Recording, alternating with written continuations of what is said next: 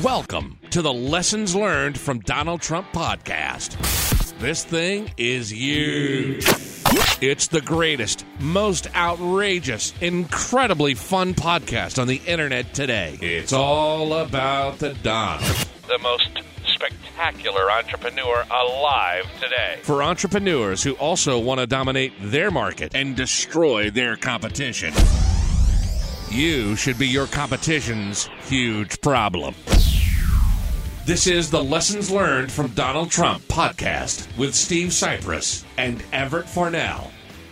Welcome to another episode of the Lessons Learned from Donald Trump podcast, the podcast that always looks at the long-range, big picture of things, never gets bogged down in the tiny little minutia of the day-to-day in lieu of looking at the big picture podcast. Speaking of which, I have with me someone who is always looking at the big picture, always 2 steps ahead, never gets distracted and off base by something that just happens to be happening in the short term. It's one of the greatest business minds of all time. It's Mr. Everett Farnell. 4D chess, baby. That's what we play over here. Not just 3D. We play 4D. We get into the Matrix level time distortions and stuff. Yeah, you know, I think you've said that before, and I've asked you, what is the 4th D?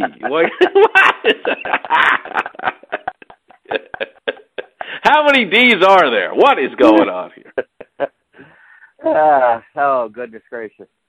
So what we're talking about this week, dear listener, is the whole battle going on right now, the battle royale that just erupted to a higher level than ever before between Nancy Pelosi and Donald Trump, where they're acting either like jilted lovers or like 10th graders on the schoolyard, but they're just bickering back and forth.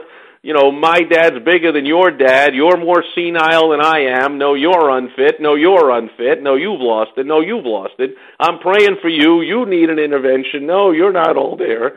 And Trump caps the whole thing off by, for the first time ever, crowning a nickname on Nancy Pelosi and calling her Crazy Nancy. And from what I saw some female woman pundit on TV who said, look, you know, Trump calls Bernie Crazy Bernie, and everyone's like, yeah, Crazy Bernie is like your crazy uncle. It's kind of a lovable nickname. Yeah, lovable old guy. We love him, but he's crazy. Okay. But you call a woman crazy? Oh, no. No. Don't go there. No woman wants to be called crazy ever. And so Trump throws out, hey, Nancy, you're Crazy Nancy. And Nancy flies off the handle, goes through the roof, storms around, her hands are going crazy, she's stumbling and mumbling and bumbling, and she's visibly, physically shaken, just as if the two were actually in a boxing ring and Trump had just delivered a smashing right cross to the nose. She is stumbling and bumbling, although, of course, that's not a great analogy because she still wields tremendous power. She has the entire power as she's exercised so far for, a year or so, to make sure that Congress does nothing whatsoever.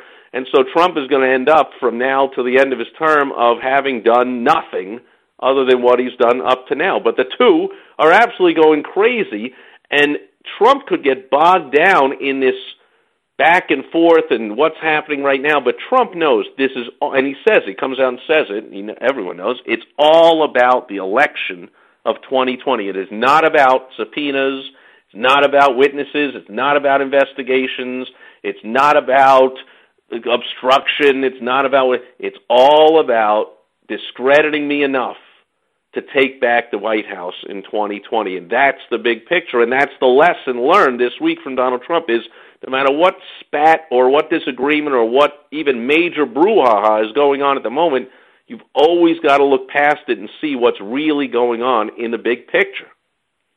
You have to keep your eye on the big picture. Now, I want to make 2 non-big picture comments really quick, just on a side note. They're really side notes, so forgive me for them. But number one, calling a woman crazy is second only to telling her to calm down when she's upset. Bad news.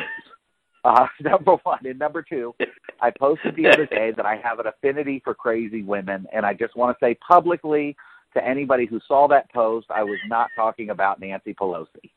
So we got those 2 squared away. now. So wait a minute. Let me get this straight. You put a post. I know you put a post up on Facebook and in several different groups with sharp entrepreneurs that I'm in about something about how you had an affinity for crazy women. But yes, so that did not include crazy 80-year-old liberal wackos? No, it did not include crazy 80-year-old liberal wackos.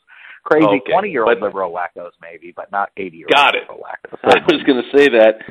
Crazy 25-year-olds is fine. Yeah, that may. All right, just so we have that straight. So now, so and by the way, I think that from what we can see, that at least in recent history, with one, alleged, with this porn star thing, like Trump actually has an affinity for them too. But anyway, yeah. I digress.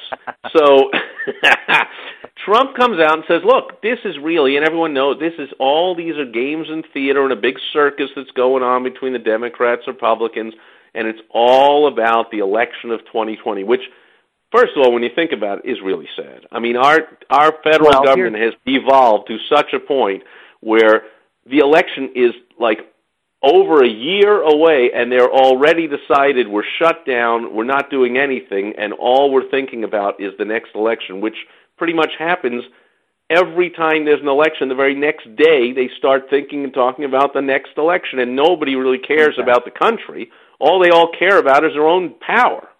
Is the next election. Well, but here's the thing for business owners is that, and this is, notice that Trump, while he engages in the fight, he never gets his eye off the ball, right? So he's never in the fight to win. He doesn't care whether he quote unquote wins the fight with Nancy Pelosi. He doesn't care whether he shuts her down or whether she keeps fighting. He just cares whether he wins the election. And those are two huge different things. You can lose the fight with Pelosi and still win the election.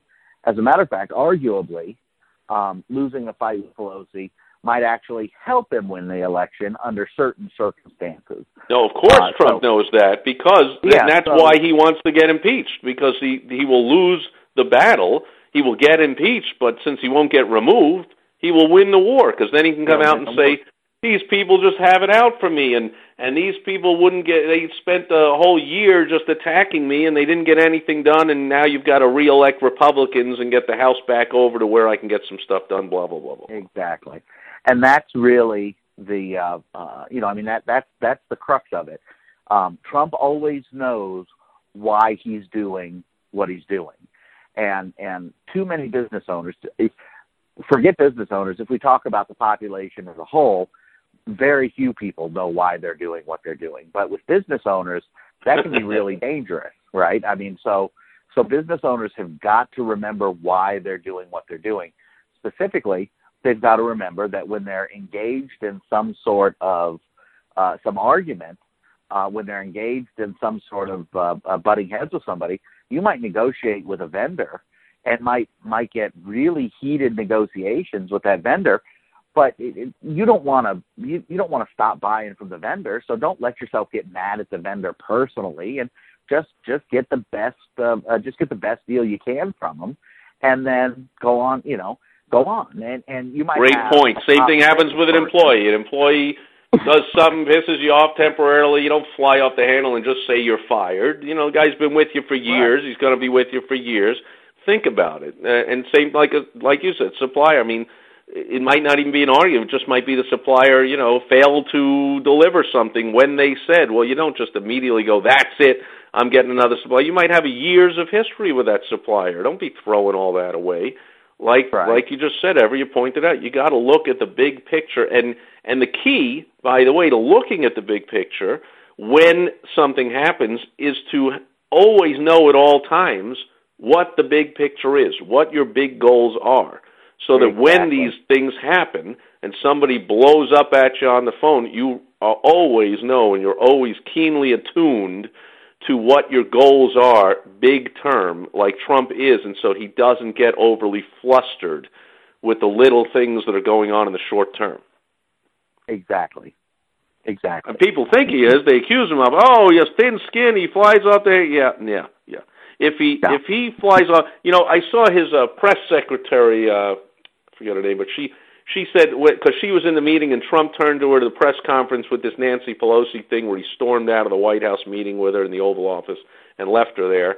And she came out, Pelosi came out and said, well, Trump, he was yelling and screaming and whatever.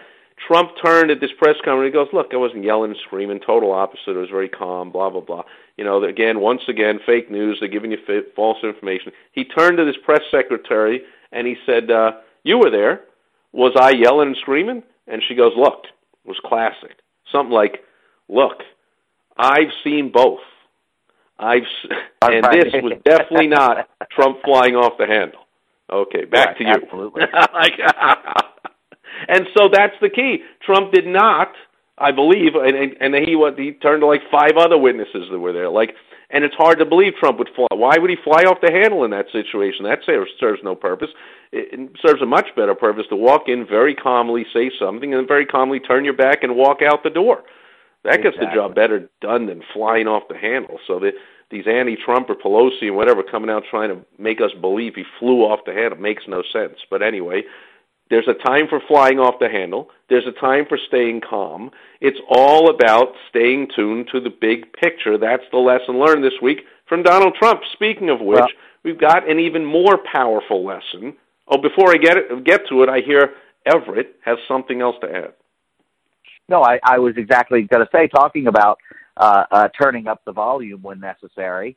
We have an advanced tip this week. I was just going to go exactly into the next thing that you were getting ready to say, Steve. Well, that's it. Then let's not hold them back.